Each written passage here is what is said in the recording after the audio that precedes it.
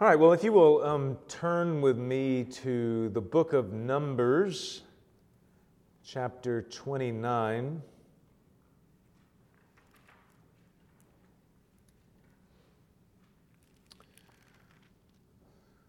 Numbers 29 will be the text, the passage we're looking at this evening. And I think what I want to do tonight is we'll read verse 1 down to verse 16, so through the first day of the Feast of Booths. And then there's a lot of repetition that happens on day 2, day 3, day 4, day 5. I'll explain that a little bit, but we'll then skip down to verse 39 and finish the last two verses of the chapter. So Numbers 29, reading first verse 1 to 16, says, "On the first day of the 7th month, you shall have a holy convocation. You shall not do any ordinary work. It is a day for you to blow the trumpets, and you shall offer a burnt offering for a pleasing aroma to the Lord. 1 bull from the herd, 1 ram, 7 male lambs a year old without blemish. Also their grain offering, a fine flour mixed with oil, 3/10 of an ephah for the bull, 2/10 for the ram, and 1/10 for each of the 7 lambs, with 1 male goat for a sin offering to make atonement for you, besides the burnt offering of the new moon, and its grain offering, and the regular burnt offering, and its grain offering, and their drink offering, according to the rule for them, for a pleasing aroma, a food offering to the Lord. On the 10th day of this 7th month, you shall have a holy convocation and afflict yourselves. You shall do no work, but you shall offer a burnt offering to the Lord, a pleasing aroma. 1 bull from the herd, 1 ram, 7 male lambs a year old. See that they are without blemish. And their grain offering shall be a fine flour mixed with oil, 3/10 of an ephah for the bull, 2/10 for the 1 ram, 1/10 for each of the 7 lambs, also 1 male goat for a sin offering, besides the sin offering of atonement, and the regular burnt offering, and its grain offering, and their drink offerings. On the 15th day of the 7th month, you shall have a holy convocation. You shall not do any ordinary work, and you shall keep a feast to the Lord 7 days. And you shall offer a burnt offering, a food offering with a pleasing aroma to the Lord. 13 bulls from the herd, 2 rams, 14 male lambs a year old. They shall be without blemish. And their grain offering, a fine flour mixed with oil, 3/10 of an ephah for each of the 13 bulls, 2/10 for each of the 2 rams, and 1/10 for each of the 14 lambs. Also 1 male goat for a sin offering, besides the regular burnt offering, its grain offering, and its drink offering. And then again, it goes to the 2nd day of the feast, 3rd, 4th, 5th, so on, down to the 8th. And then picking up in verse 39, "These you shall offer to the Lord at your appointed feast, in addition to your vow offerings and your free will offerings, for your burnt offerings and for your grain offerings and for your drink offerings and for your peace offerings." And so Moses told the people of Israel everything just as the Lord had commanded Moses. Now, tonight we are, of course, continuing our study through Numbers and finishing up this section in chapters 28 and 29. Harrison covered 28 last week, where what we find here in these chapters is the Lord commanding Moses to instruct the people about all the different sacrifices that they are to offer and when they're to offer them.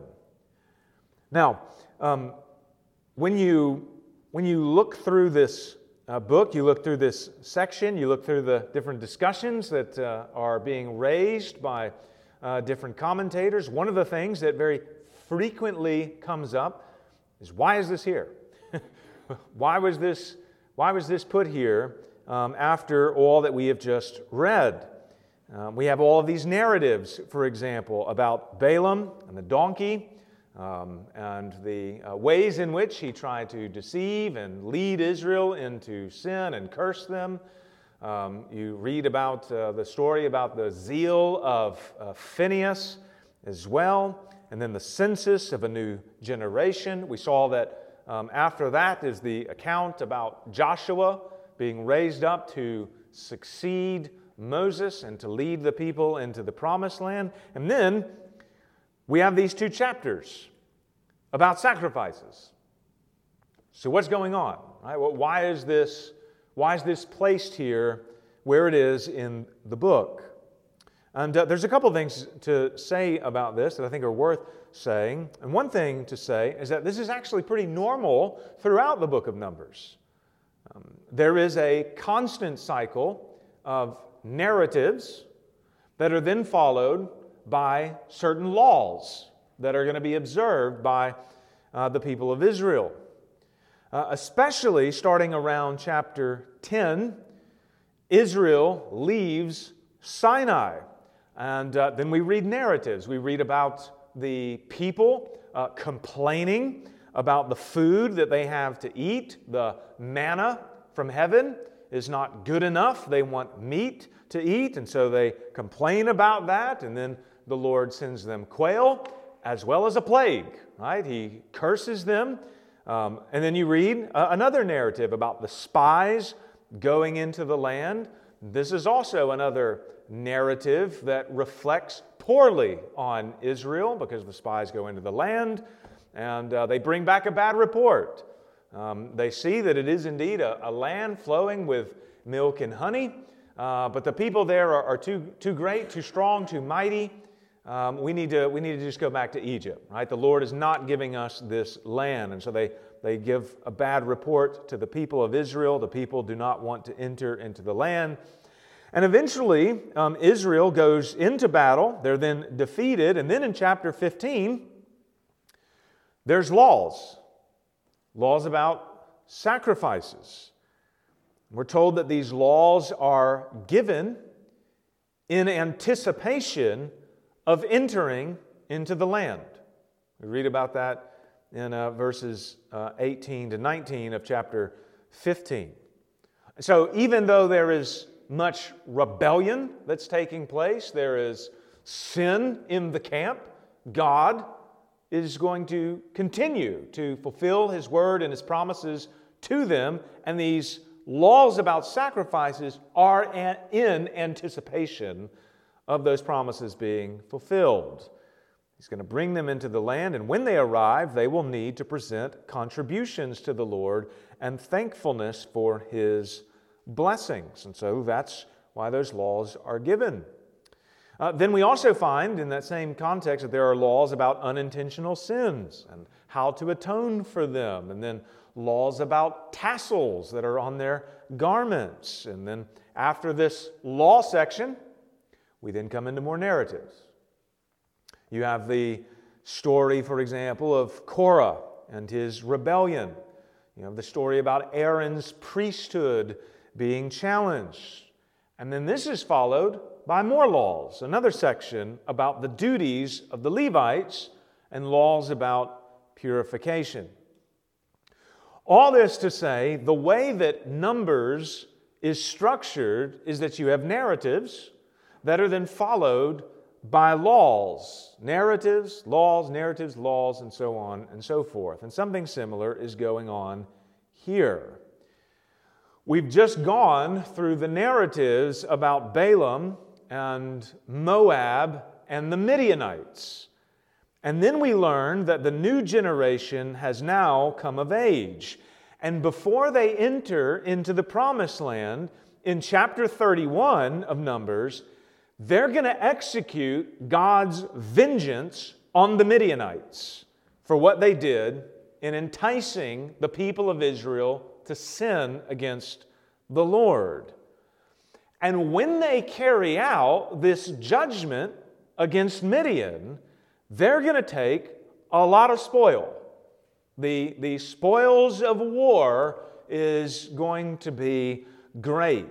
Tens of thousands of sheep and cattle and donkeys will now belong to them from this one conquest. And this will be essentially most everything they need to carry out the demands of the sacrificial system. And so these chapters here that we're looking at and have been looking at are anticipating the conquest of the land, which will bring about prosperity and blessing to Israel and will provide abundantly for them to carry out the religious rites that the Lord has commanded already in His law and is explaining further here. Another thing that is worth noting is that these chapters establish a kind of holy calendar for Israel. You'll remember that even as we've been going through the book of Numbers, we've seen that every single aspect of Israelite society had something to do with reminding the people of Israel about who they were as God's people. It had something to do with reminding them about the covenant that they were in with God and the kinds of things that He's done for them to save them and to show them His steadfast love. The clothing they wore, for example, you can think about the tassels that were supposed to be on their garments that we saw a while ago. This was there to remind them to keep God's commandments. It was a feature of their regular clothing that was to be a reminder that they are to walk in obedience to the Lord. We saw as well that the arrangement of their camp taught them that God was in their midst, because the sanctuary, the tabernacle, was in the center of the camp. Obviously, something like the Passover feast reminded them of the Exodus, and so on and so forth. You could point to all of those different examples of these different aspects of Israel's life in the wilderness and eventually in the land that points them to the Lord. And in the same way, the whole calendar of Israel was designed to provide them with constant reminders about who God was for them. And this constant reminder was going to be there every single day, every single week, every single month, as well as at other special occasions throughout the year. Now, last week we looked at chapter 28, and you'll notice that the sacrifices that are commanded to be performed in this chapter, they all build on top of each other. And it's the same throughout chapter 29 as well. So, the first thing that we see addressed in chapter 28 is the daily sacrifice. Every single day at the tabernacle of the Lord, a sacrifice was to be offered in the morning and in the evening. Right? Leah was mentioning, how after you have a nap in the afternoon, right, it kind of be a little bit of a difficult motivation to get up and come back to church in the evening, right? But I reminded her, right? They did morning and evening sacrifices, right? So we do the same thing now, right? Well, that was the case. for the tabernacle. There was a sacrifice that was in the morning as well as in the evening. And this was a regular offering of 2 lambs every day, along with the prescribed grain offering that went with it. And these offerings of a lamb without blemish were a constant daily reminder to Israel of their need for blood to be spilled on their behalf so that they could continue to have communion with God. And it was a reminder of God's provision in giving them that very thing they needed to keep that communion with Him. Now, everything that follows builds on this. It builds on this daily sacrifice. It compounds, which means that when sacrifices were offered on other occasions, it was in addition to these regular daily offerings. So, on the Sabbath, for example, which was a weekly celebration, in addition to the daily offering of 2 lambs, the priests were to offer 2 more lambs, so that on the Sabbath there was a total of 4 lambs that were offered on that day. After the weekly offering came, of course, the monthly offerings. And here the priests were to sacrifice 7 lambs, 1 ram, 2 bulls, and a goat for a sin offering on the first day of the month, on the new moon. And this also would have been in addition to the daily offerings, so that on the first day of the month you have 9 lambs that are being offered in total. So you can see how this works, right? You work through this calendar and everything sort of builds on top of each other. There are regular offerings that never stop, which are daily, weekly, and monthly. And then, on special occasions, which are your various feasts throughout the year, there are sacrifices that were offered in addition to these regular offerings. And this is what we see with the Passover and the Feast of Weeks, which is at the end of chapter 28, as well as with the feast and the special occasions that are in chapter 29. That is the Feast of Trumpets, the Day of Atonement, and the Feast of Booths. Now, tonight, I want to just briefly outline the sacrifices that are being offered on these occasions, but then I want to talk a little bit about their significance, particularly for us as we think about this in a wider, more broader biblical theological perspective. Now, you will notice that all 3 of these occasions in chapter 29, all 3 of them take place on the 7th month of the Jewish calendar. The first month is when the Passover takes place, back in chapter 28. That's the month of Abib, or the month of Nisan, roughly around our March and April period. The 7th month is the month of Tishri, and this corresponds to our September to October time, and this was, without a doubt, their busiest month of the year. This is when sort of like everything is coming together. In addition to the daily, weekly, and monthly offerings, there were offerings for 3 different special occasions, one of which, the Feast of Booths, lasted for 8 days. So, the Feast of Trumpets in chapter 29 begins the 7th month, and it's a day that signals the beginning of the most important month for Israel, where at the center of this month is the Day of Atonement, where Israel's sins are atoned for corporately as a people. And during this feast, sacrifices unique to the Feast of Trumpets are offered in addition to those daily sacrifices, as well as the first of the month sacrifices, right? So you've got both that daily and that monthly sacrifice that is being offered here as well.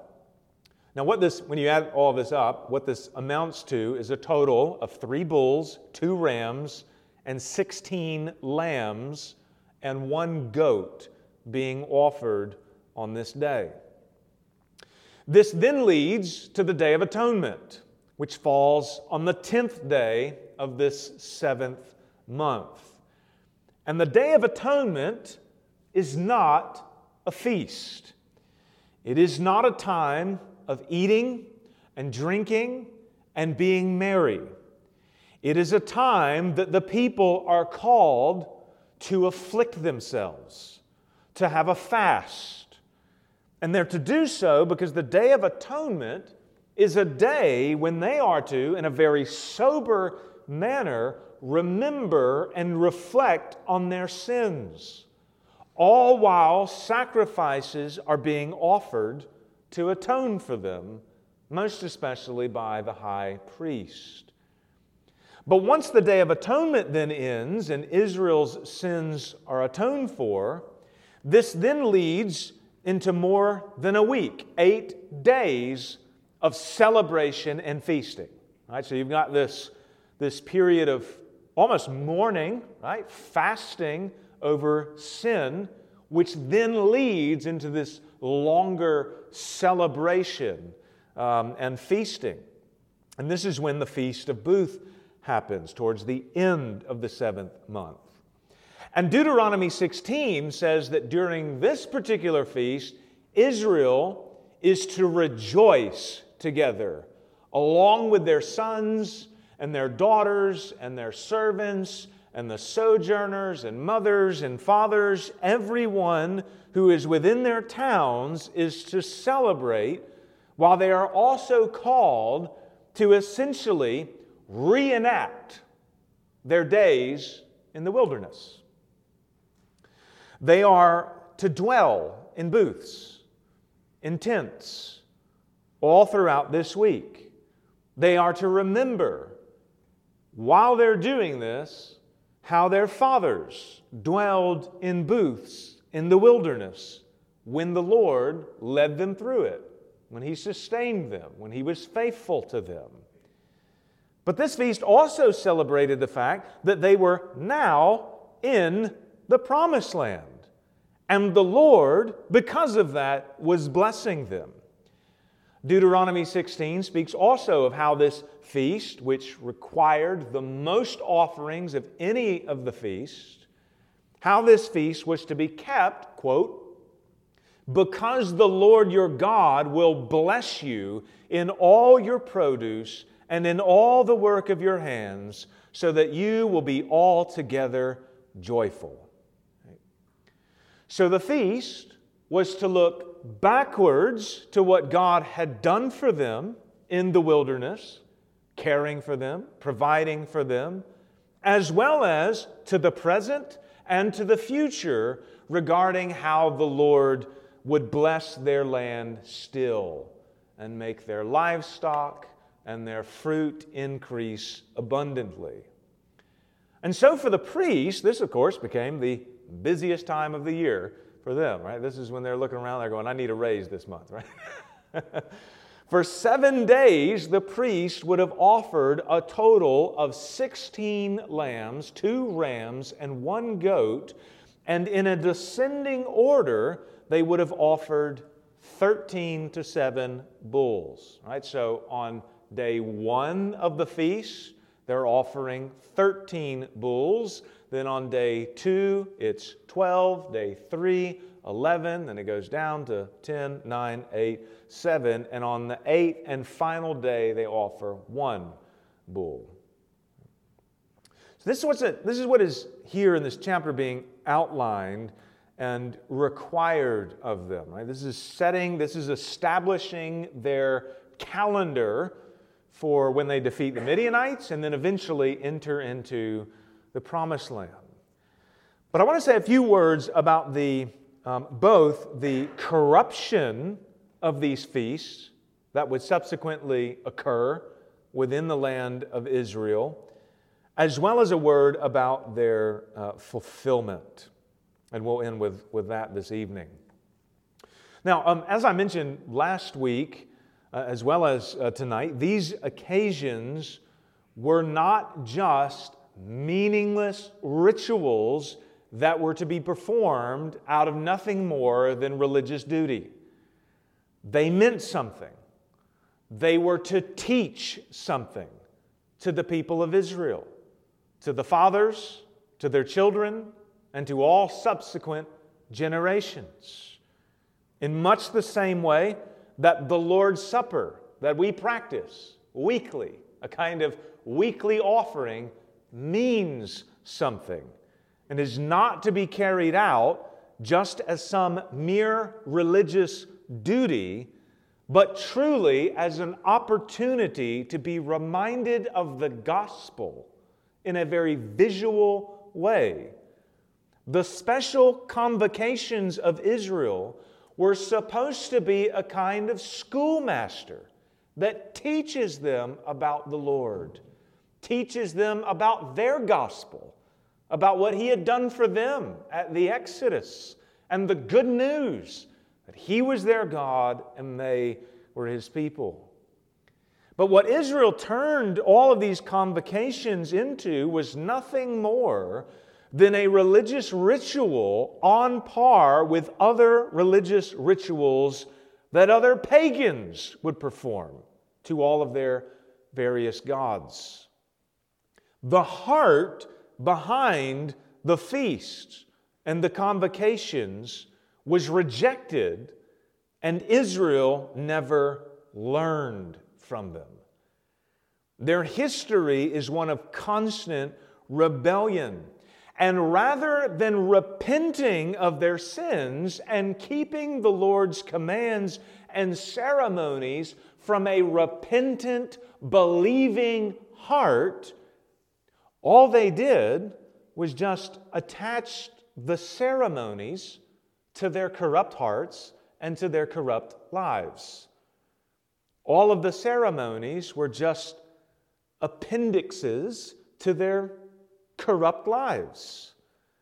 And this is one of the things that we see Judah especially being indicted for by the Lord later in Israel's and in Judah's history in the book of Isaiah. In the opening chapter, for example, of Isaiah, the Lord refers to all of these feasts. Everything that we just saw in chapter 28 and 29, and He says that He despises them. The very feasts that He ordained for Israel to keep. He's telling them in Isaiah 1, I hate them. And He's saying this because of what His covenant people are doing with them. In verses 12 to 16 of Isaiah chapter 1, we read this. God is speaking through Isaiah to the people of Judah, and He says, when you come to appear before me, who has required of you this trampling of my courts? Bring no more vain offerings. Right? I mean, he's calling the regular burnt offerings, all of the different sacrifices that they're commanded to do, they're vain. They're not burnt offerings. They're not a pleasing aroma to the Lord. These are vain offerings you are bringing. He says, incense is an abomination to me. New moon, your monthly times, your Sabbath, and the calling of convocations. I cannot endure iniquity and solemn assembly. Right? These things don't go together. Your new moons and your appointed feast, my soul hates. They have become a burden to me. I am weary of bearing them. When you spread out your hands, right, when they're offering up their prayers to the Lord during these appointed feasts, He says, I will hide my eyes from you. Even though you make many prayers, I will not listen. Your hands are full of blood. And then, what are they supposed to do as he indicts them for this corruption of the feast that he had ordained for their good? What are they supposed to do? He goes on and he says, wash yourselves, make yourselves clean, remove the evil of your deeds from before my eyes. God's covenant people at this time thought that the mere observance of ceremonies was one of the things that made them His people. As long as they're born in the line of Abraham, as long as they're practicing the ceremonies that the law tells them to do, this means that they're right with God. God's pleased with them, and the temple will remain forever. But the problem is that they still were living in sin. They didn't repent. They did not use the Day of Atonement as a season to afflict themselves and to cry out to the Lord for mercy and forgiveness. Rather, they presumed on His grace and they used His law as a means to justify themselves. As long as they performed the rituals, they were good. They're being obedient to His word. But the Lord tells them, you must repent. The Sabbaths and the new moons and the festivals, all the things that I did command you to do to teach you and to give you an opportunity to rejoice in me from the heart, all of it means nothing if you're living in sin. And of course, it's still the same thing today. This is an important lesson for us to learn from Israel's bad example. The Lord's word and His commands are good. The Lord's Supper is an ordinance that is good. The gathering together for worship is good. It's commanded. But you can do a lot of things that are biblical because the Lord commands them to be done, and you cannot know the Lord. I mean, you can... I always remember Donald Trump.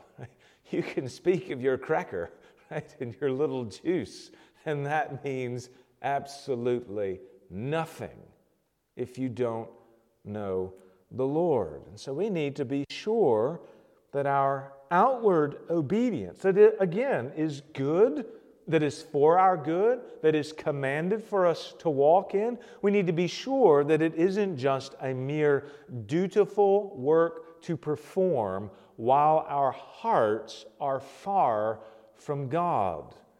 We need to be sure that we know Him and we truly love Him. You know, the proper carrying out of these feasts. Again, you think something like the Feast of Booths, where they're commanded to rejoice, right? This is an opportunity for God's people, out of a pure heart that truly loves Him, to have an opportunity together with all of these tens of thousands and hundreds of thousands of other covenant people to worship the Lord together and to remember His goodness to them. It is good, but it can be corrupted. And they certainly did corrupt it. And we can do the same thing as well if our hearts are hardened. But also, I want to say a brief word, and we'll close with this, about fulfillment here. The Apostle Paul, of course, in Colossians chapter 2, verse 16 to 17, he refers to these very feasts, the things that are being described in chapters 28 to 29, and he calls them a shadow. He says, "Therefore, let no one pass judgment on you in questions of food and drink, or with regard to a festival or new moon or a Sabbath." All of the things that are here described. These are a shadow of the things to come, but the substance belongs to Christ. These festivals, this daily, weekly, monthly ritual, they all in some way point to Christ and are ultimately fulfilled in Him. Some of these are more obvious than others. Right? You think of, for example, the offering of lambs as a daily sacrifice. John the Baptist proclaims Jesus to be the Lamb of God who takes away the sin of the world. And Peter likewise says that we have been ransomed by the precious blood of Christ, like that of a lamb without blemish or spot. These things reference back, allude to those lambs that would have been offered in daily offerings. Or you think of the Day of Atonement and the high priest offering a sacrifice for the sins of the people. And it's not hard to recognize the fulfillment in Jesus, who is our great high priest, who offers himself as a sacrifice once for all, thereby granting us access to God through the true Holy of Holies. Some of these fulfillments are more obvious. But I want to revisit what we thought about this morning, actually, in Sunday school from John chapter 7. When on the last day of the Feast of Booths, right, which is described in Numbers 29, on the last day of this feast, Jesus stood up and He cried out, "If anyone thirst, let him come to me and drink. Whoever believes in me, as the Scripture has said, out of his heart will flow rivers of living water," which was said about the giving of the Spirit, as John explains. Now, it's clear all throughout John's Gospel that John is very intentionally showing us how Jesus is the fulfillment of Old Testament Scripture. And he shows us this because Jesus showed this. Right? When you can think of at the end of John's Gospel, and Jesus is on the cross and He's dying there, and He's quoting all of those different passages from the Exodus and Psalms about Jesus and being like the Passover lamb, right? Who's not one of His bones will be broken, as we've even seen recently from Psalm 34. Right? All throughout John's Gospel, that's one of the things he's doing as he's writing this narrative, this gospel about Christ. Every single story is showing us some aspect about Christ and how He fulfills the Old Testament.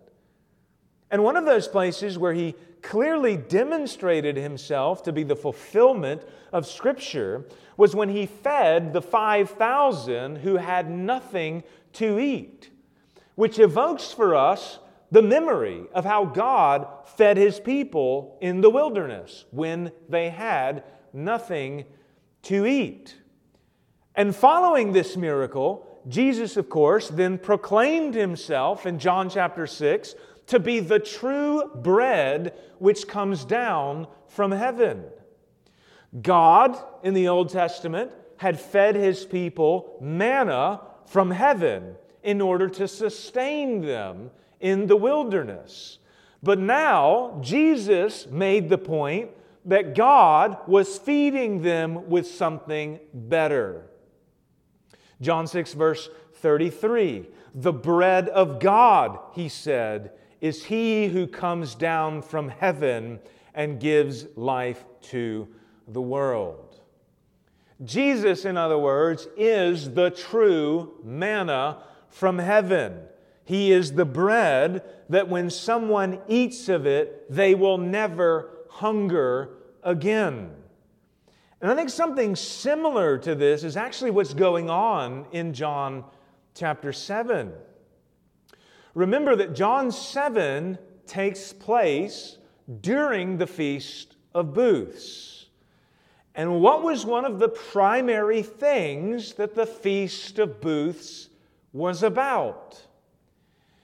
It was about God caring for and providing for and sustaining His people in the wilderness. It was a reenactment of those wilderness days. And what were some of the ways that God cared for His people then? Well, of course, one of them is what we just saw. He fed them with bread from heaven, with the manna from heaven. But another way that He provided for them in the wilderness was in what they drank. How did they drink water in the wilderness? Right, you'll remember what happened with them there. It was by a miracle. In Exodus 17, we read about how the Lord stood before Moses on the rock at Horeb, and He instructed Moses to strike the rock, and water would come out of it and give the people something to drink, sustaining them, quenching their thirst while they're in the wilderness. Now, I think this is what Jesus is actually referencing in John 7 during the Feast of Booths. The Jews are together to remember the Lord's provisions for them in the wilderness during the days of the Exodus, and it's during that time, at the very end of that feast, that Jesus says, if anyone thirsts, let him come to me and drink. In the same way that He had just said to them not long before, I am the true bread which comes down from heaven, here He is saying, I am the true water that comes from the rock. Indeed, even the Apostle Paul says in 1 Corinthians 10 that Christ was the rock that followed the people in the wilderness and from whom or which they drank. The point is that Christ is the one who fills up in Himself all of the meaning of Israel's history and feasts and rituals. He is what they were all pointing to. He is the greater temple, He is the true food, and He is the true drink. And when we drink from Him, as we saw this morning, He becomes for us a fountain of life by the Spirit. The Spirit He gives to us, and that wells up within us into or to eternal life. And therefore, through Him, by drinking from Him, by eating of His flesh, we will live forever. The whole of Israel's history is fulfilled in Him. So as Christians, right, when we're looking at these Old Testament stories, that's one of the things that we want to see. It's one of the things that the New Testament helps us to see again and again and again. How the history of Israel reaches its climax and fulfillment in Christ. So I'm going to end there, and we'll close with a word of prayer, okay? Well, Father, again, we are grateful for Christ, who is our rock, who is our redemption, who is our true drink and our true food. And we thank you, Lord, that in Him we have an endless supply of nourishment. In Him we have been united to God and made pillars in your house. And so, Lord, we thank you for the grace that you have poured out upon us. And we do pray that you would help us to not be obedient to your word simply out of a mere sense of duty, while in the heart we rebel and in most of our lives we reject your word. May it not be the case that whatever rituals that you've given to us to perform would just be matters of duty, but that we would always be pointed to Christ by all of them and would rejoice together in them. We ask in Jesus' name, amen. All right, well, let's stand.